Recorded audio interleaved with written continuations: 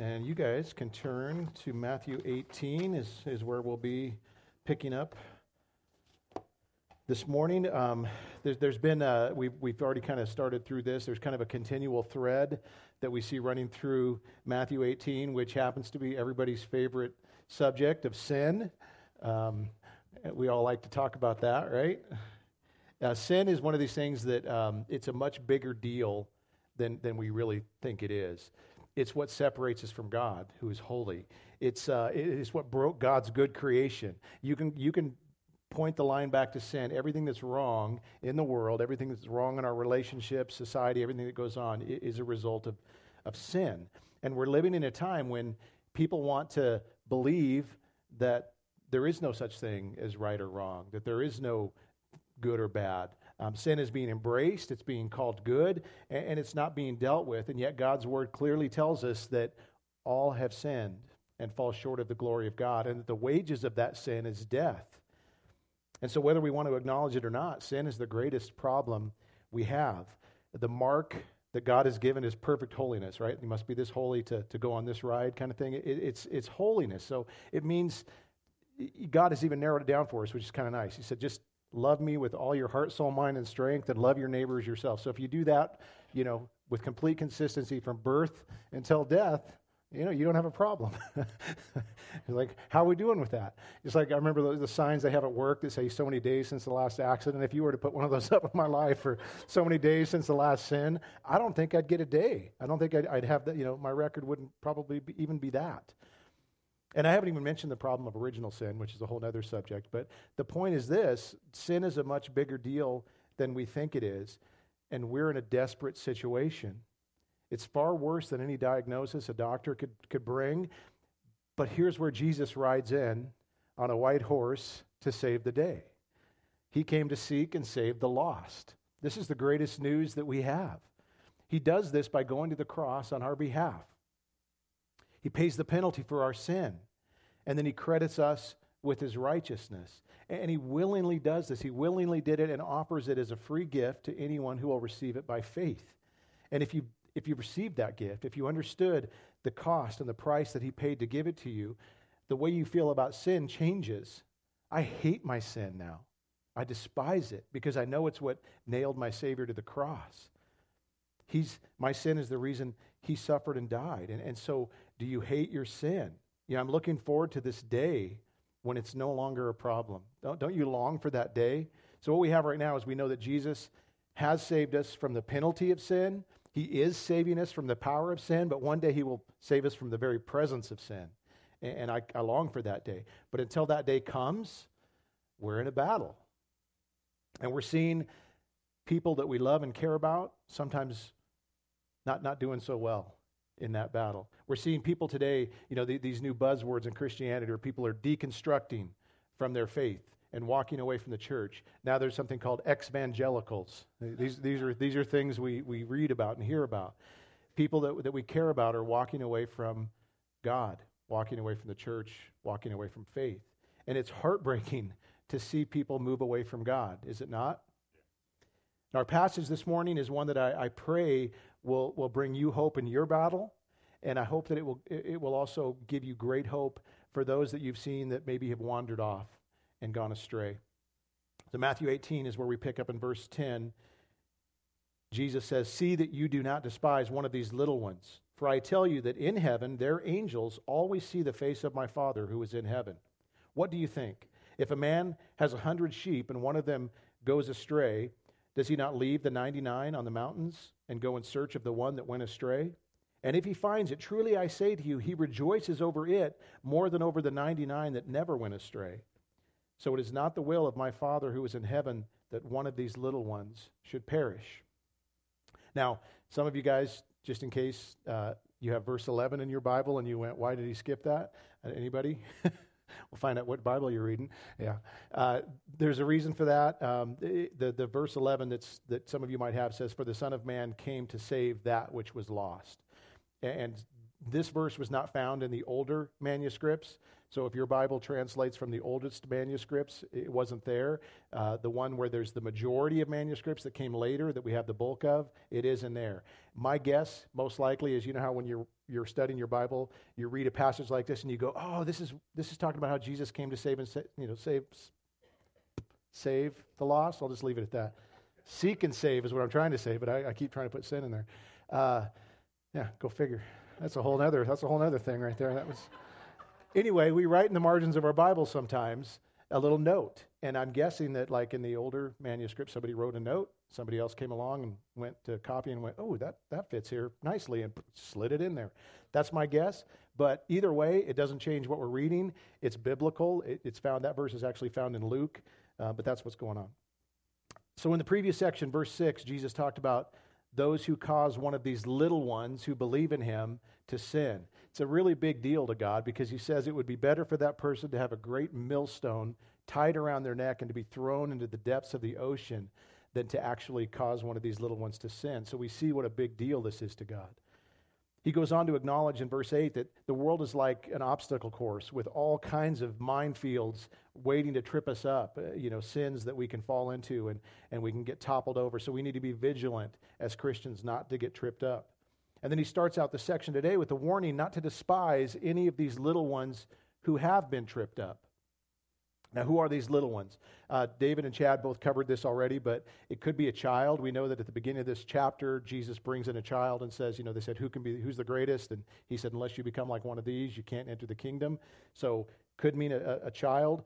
It could be a new or immature believer, or it could just refer in general to the spiritual children of God, which would include anyone who comes to him for salvation. And I think this makes the most sense because when we come to God for salvation, we come in humility. We come in complete dependence, just like a child comes to their father when they have a need. So he starts out with this exhortation not to despise or condemn any of these little ones who fall into sin. Well, why would he have to say that? Well, if you can imagine this, there are some Christians who might see another Christian fall and despise them for it. I know it's a hard thing to picture, right? But it happens all the time, unfortunately. We sometimes have a difficult time differentiating between hating sin and hating those who sin, don't we? It's easy for us in our disgust to despise and to write people off. And when I begin to think that way, I have to quickly remind myself of a Savior who has every reason to do that with me every day and does not. So we need to have grace and hopeful compassion for those who are overcome by sin. And thank God that by his grace, it's not us in that spot. Because apart from the good grace of God, every one of us is capable of falling. So we see God's amazing concern and attention and the care that he has for these little ones who falter when we read the rest of verse 10, which admittedly is a really weird verse. So I already read it. But I tell you, in heaven, their angels always see the face of my Father who is in heaven. And this is one of those times when I wish that the disciples would have pulled Jesus back and said, hey, what was that last part again?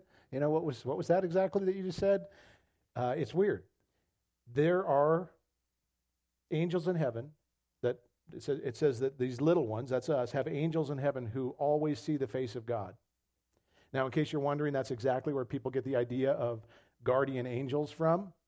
This is the idea that each person, more specifically each believer, has a personal angel assigned to them to watch over them and to protect them. You guys have heard this idea before. Some of you guys might need more than one. You know who you are. Don't look around the room at anybody. But I just imagine the angels like getting assigned to somebody and being like, "Come on, really? Give me something. Can I have that guy over there?" Now the question is, of course, is this what this passage is clearly teaching? And I would say not exactly, at least not that we each get assigned our own personal angel. And I believe this for a couple of reasons. One, we see that the angels here are in heaven, and they're focused on the face of God. They aren't looking at us, but God is. And this is better. We may not have a guardian angel, but we have a guardian God. And I love this idea. Angels are not all-knowing, and they can't be everywhere at once. But God is all-knowing, and he can be everywhere at once. So I'd rather have them watching him than trying to keep track of me.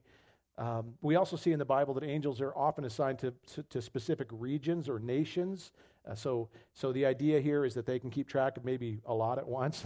They can multitask, perhaps. So one person that I read, a commentator described it like playing zone defense as opposed to man-to-man, perhaps. So that's why they're looking at the one who knows and sees all, including everything that happens to you and me.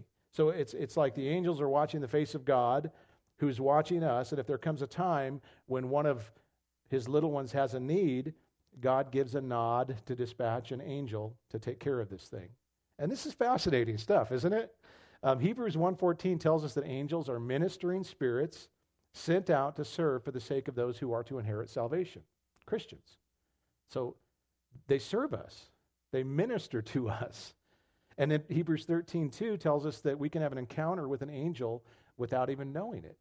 And I'm sure you guys have all heard these stories. I don't know what to make of them, but somebody gets in a car accident, and they're stranded by the side of the road waiting for the emergency vehicle to get there, and somebody's there with them, comforting them, talking to them, helping them through the time, and then the emergency people come, and they're like, hey, where did the person go that was with me? And they're like, there was nobody there. You were by yourself when I got here. I don't know what to make of that stuff. It gives me, it's like, it's weird. But, and then I ask the question, why does God need to have ministering agents for Christians here on earth? Can an all-powerful God do it without him? And of course he can. But I would think the angels probably ask God the same thing about us, don't they? Why do you need these people to glorify you, to spread your fame, and to make your gospel known?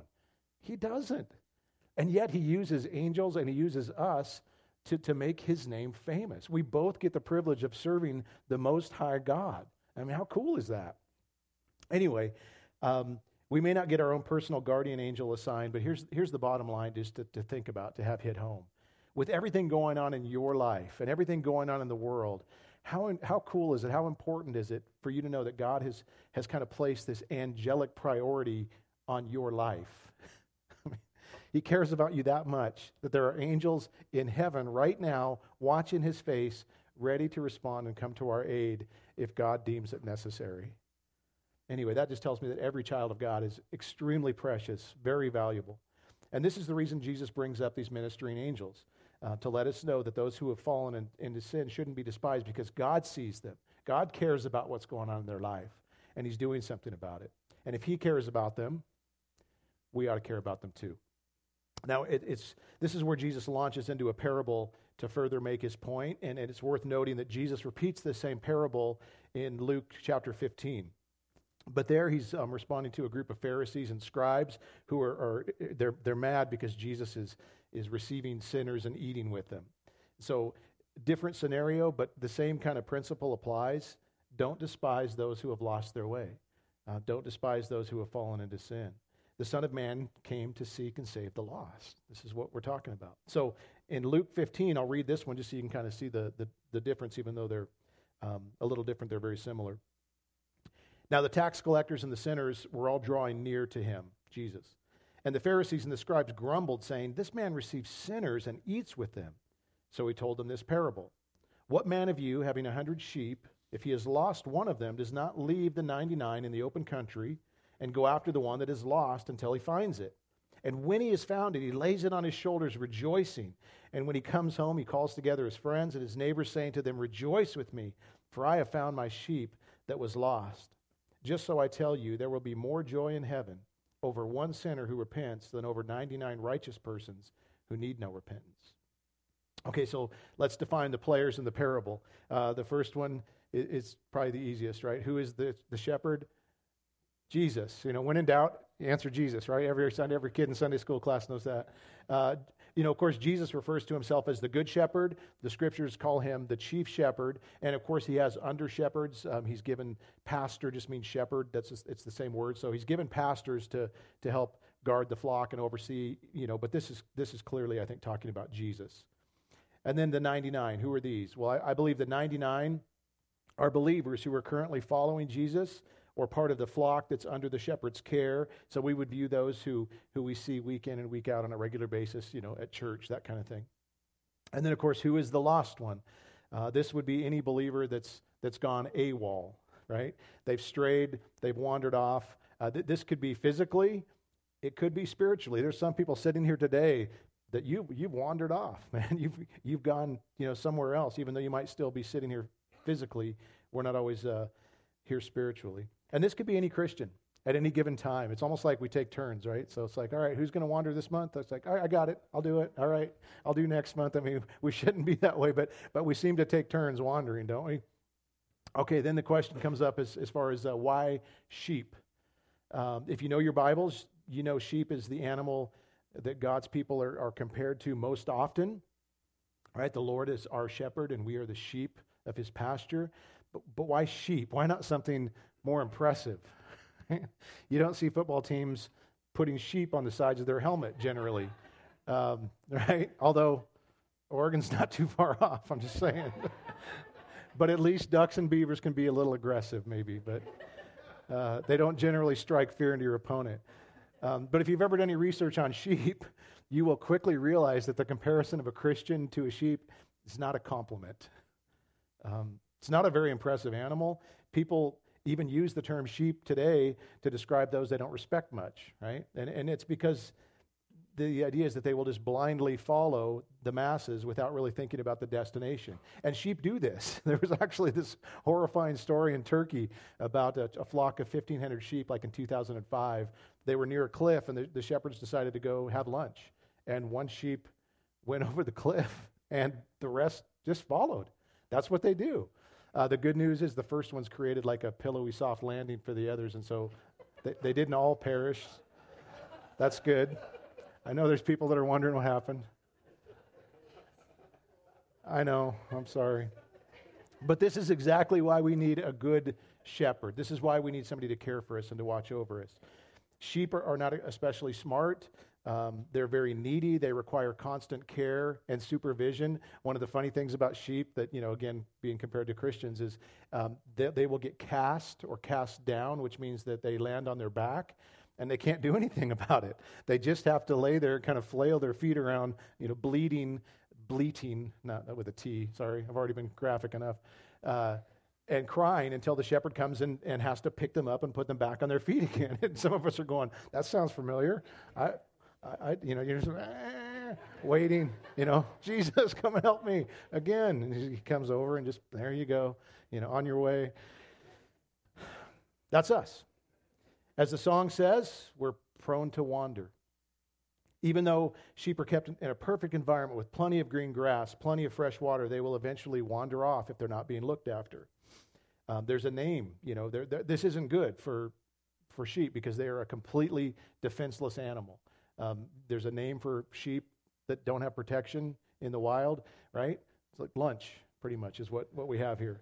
They're not aggressive. They're not intimidating. They can't growl. They have no claws. They have no teeth. They have nothing to ward off a predator except for the shepherd. So staying in the safety of the flock and under the watchful eye of the shepherd is really, really important.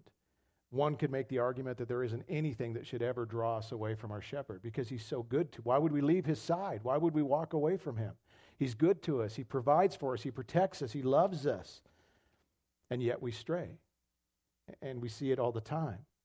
And this is the song that I mentioned is Come Thou Fount. There's a line that says, I'm prone to wander, he talks about. He says, let thy goodness, like a fetter, like shackles, bind my wandering heart to you.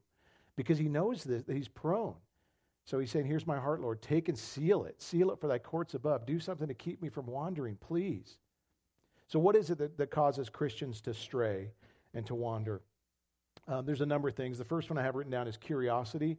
I couldn't help but think of kids that are raised in Christian homes. They've always known kind of this life, and they see the world, and they're curious. They want to know what's going on. And at some point, every child kind of has that crisis of faith moment where they need to not just rely on their parents' faith, but have their own relationship with Christ. And so our kids are continually influenced by the world and the philosophies and worldviews, and it's opposite of what God says. So there's a natural curiosity that takes place. And then there's, of course, a great deal of pressure that, to fit in with the cultural norms of the world. And so I wish there was a way for them to avoid this. There's some kids learn by watching and some by doing. And some people have to wander a bit. But that's one reason they stray. Another one is the idea of disappointment or disillusionment.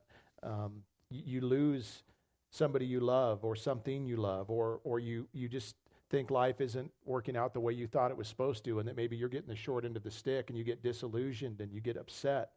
And so much of this comes from this false idea of what you've been promised as a Christian. And this is why I hate the prosperity gospel. It's just this false gospel. If you've been promised a life of riches and ease and nothing but good health and no problems, and then they come, you begin to question everything. Disappointment sets in, and you start to look elsewhere. Disappointment and disillusionment can also come from a negative church experience. I bet if I were to ask, for a hand raise of who's had a negative church experience, every hand would go up. We've all had them. Negative experiences that are a result of false teaching in the church. Churches are filled with false teaching, and people buy into it, and then when they find out it's not true, again, disillusionment sets in. Or if you have a leader, a church leader that you've respected and looked up to, and then they fall, the same kind of thing happens. And it can also just happen from this thing we do in the church where we pretend like we're better than everybody else, as opposed to just forgiven sinners, which is what we are. And so our kids kind of had to go through this, or we kind of gave them this idea that we're the good people, and the world, they're the bad people. And we had this kind of a us and them thing that we did. And then they got older and they went into the world and they were like, there's some nice people out here that are kind, and there's some jerks in the church. What's going on here? And this is a problem that we have. We get kind of this self-righteous thing going as Christians sometimes, and we forget that the best thing about us is Jesus. He's the reason that we're good, not us. We're just forgiven sinners.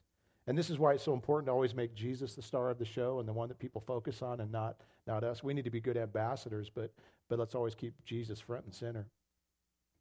Third reason I see people wandering away is just carelessness. People stop prioritizing their walk with Christ. Their life gets busy, and more important things just kind of get in the way, and you start to do this thing. COVID gave everybody like the main, it's like it was a get out of church free card for a lot of people. They just thought, well, I don't have to go anymore. This is great. And they stopped coming. And I found that when you stop going to church, you stop saturating yourself with the Word of God. You stop being around His people and being accountable to other Christians. It doesn't take long at all. You are out in the wilderness by yourself. I mean, it's just a slippery slope. It happens so fast. And this is so important because the rhythms and the habits that we make and we get used to, they dictate the priorities that we make in life. They say it takes 30 days to form a new habit. And so that means the longer you go out on your own, apart from the church and apart from your relationship with the Lord, the easier it's going to get and the more numb you're going to become. So I would just encourage you guys, you're all here this morning, so I'm glad, but make Christ, your relationship with Him, the time in the church, the serving in the church, all these things, make them a priority. Don't let anything convince you that there's something more valuable or important for you to be doing. Because Sundays at the very least used to be that day we would set aside for the Lord. And now we don't even do that. It's just weird. Our society, businesses used to be closed on Sundays. Remember that? Now they're not. They would never think about having kids' sporting events on Sundays. Now it's like parents have to make a choice. It's a bummer, but that's the way it is. Our culture stopped making it a priority a long time ago, but we can't as Christians. So don't be careless and apathetic about your walk with God. Make it priority number one. And this goes along with the next one. Number 4 that I see is people wandering away is because of selfishness. There's this thing out there where people say, you need to make yourself and your happiness and this kind of thing priority number one. And so you go on this adventure to find your best life, and Jesus becomes secondary because he gets in the way of that, and the church becomes secondary. So this is the other one that we see. And then the big one that is really just the kind of the big E on the eye chart here is a desire to sin. This is why people wander more than anything else. It just comes down to the fact that I want to do things that I know I can't do in front of the shepherd and in front of the flock, and I'm going to go do them. And so you head out to the pig slop, and we all do it. We think I'll just go wallow over there for a while and see what that's like. And more often than not, when I see somebody disappear and go away, it's like there's no mystery as to what's going on. They've been lured away by the temptation to sin. So there's a 6th possibility that I hate to bring up, but it's one that we have to just consider, and that is that you're not a sheep. If you don't want to be around the shepherd and you don't want to be around God's people, if none of this appeals to you and you always find yourself wandering and getting away, it could mean that. And in John 10:26, Jesus says, you do not believe because you're not among my sheep. My sheep hear my voice, and I know them, and they follow me. So what's the point of the parable? What is Jesus teaching us? The first thing I see in this parable that I love, and it means so much to me, is that one matters. Just one matters, right? It's hard to imagine God going on a rescue mission to save me. It's not like I'm the sheep that's going to, get him the blue ribbon at the fair kind of thing. It's like I'm not that great to come after. And if I'm a shepherd with 100 sheep and one goes away, I'm thinking I still have 99. That's not too shabby, right? And especially, why risk the rest of the flock to go after one that doesn't even appreciate me? Didn't even appreciate my care. Didn't even really want to hang around. So, good riddance, sheep. Good luck. That's the way I think. And if this were just about business or profit and loss, that kind of thing, or just completely impersonal, I guess that would make sense. But we see God's motivation here. He loves his sheep. Some of you guys are pet owners and a little crazy about it, right? I mean, you might not understand sheep, but your dog goes missing. Oh, it's on, right? You're gonna not do anything else until you find that. And for me, my kids. I remember one time we thought we lost our daughter. She went missing. She was little in diapers. She wanted to go out and play. We said, no, you got to take a nap. It was snowing outside, and she disappeared. And we looked everywhere. Finally called the police, and they came and found her. She went and hid in our closet and fell asleep under the clothes. That's where she was. But I remember that feeling of like, I have lost one of my kids, and I would not think of anything else until I found her. I mean, I had to do that. And this is how God is with us. He loves you like that. If you're one of his little ones, the next thing he will leave the 99 because one matters. And that brings us to the next point in this parable, is that God pursues his own.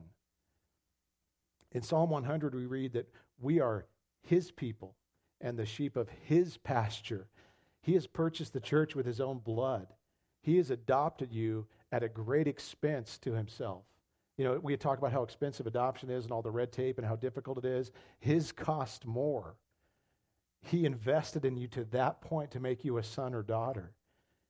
If you go missing, he will find you. Like, I will seek you, I will find you, and I will save you. Right? He'll go Liam Neeson on you.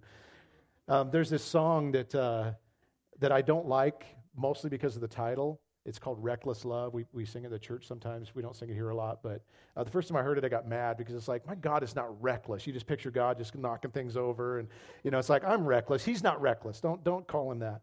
But then I hear the lyrics and it just like wrecks me, right?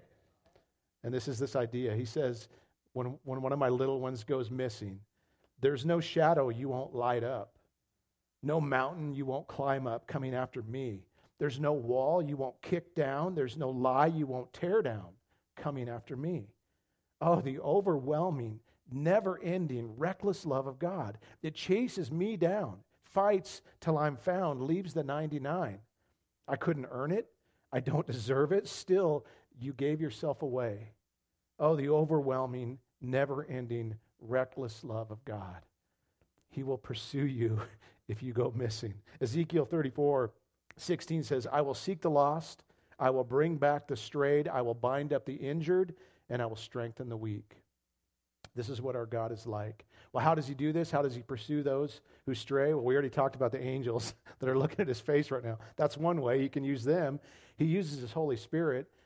He convicts people. If you're one of his sheep, there will be a nagging, persistent conviction that you can ignore but cannot escape. Right? He will continue to hound you and hound you and hound you. And I love that. And this amps up when people pray. I believe that. When we pray, I believe the Spirit convicts even more. So that's one way. And then he uses his people. This is kind of cool. Again, God doesn't need to use us, but he does. We get to join the search and rescue team, right? We get to be a part of that. So James 5:19 says, if anyone among you wanders from the truth and someone brings him back, let him know that whoever brings back a sinner from his wandering will save his soul from death and will cover a multitude of sins. So if you notice someone is missing, check in on them. This is a team effort for sure. Shoot them a text, give them a call, stop by their house to do a welfare check. Let them know that you love them, you miss them, It matters that they're not around. People need to hear that. Sometimes you might need to lovingly confront them. I am so grateful for people that have done that in my life when I needed it. Sometimes all people need is a nudge. They know they need to be here. They know they need to come back. It's not a mystery to them if they're one of his little ones. So give them that nudge they might need. And then what about all those that we've reached out to and prayed for, but they still haven't returned? Many of us have children and loved ones that we think about every day, pray for every day, are longing to see them return. I take great comfort in the next point. Jesus always gets his man or woman, right? Here's the thing. We know that Jesus came to do the will of the Father, correct? Was there ever a time when Jesus failed to accomplish the will of the Father? No. I would say for him to not accomplish the will of the Father would have been sin, and Jesus is without sin. So listen to what he says in John 6:39 regarding the sheep. And this is the will of him who sent me, that I should lose nothing of all that he has given me, but raise it up on the last day.